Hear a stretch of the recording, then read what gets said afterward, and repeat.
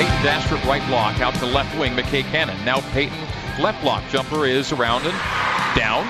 He's getting everything to go. Back iron. Three-pointer, Zach Selja's left corner is good.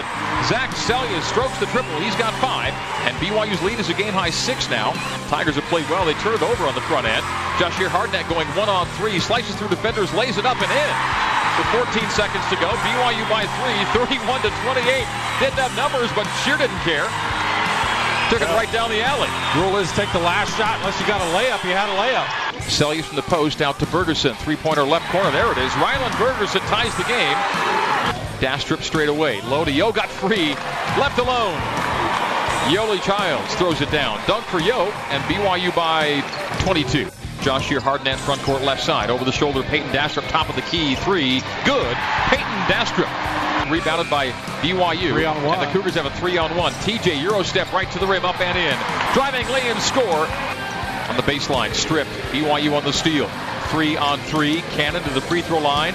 To the rim. Up, no good. Put back dunk. Yes! One. By Yoeli Childs. And Yoeli's fouled on his way up. So another chance for a three-point play. Lumpkin driving to the paint.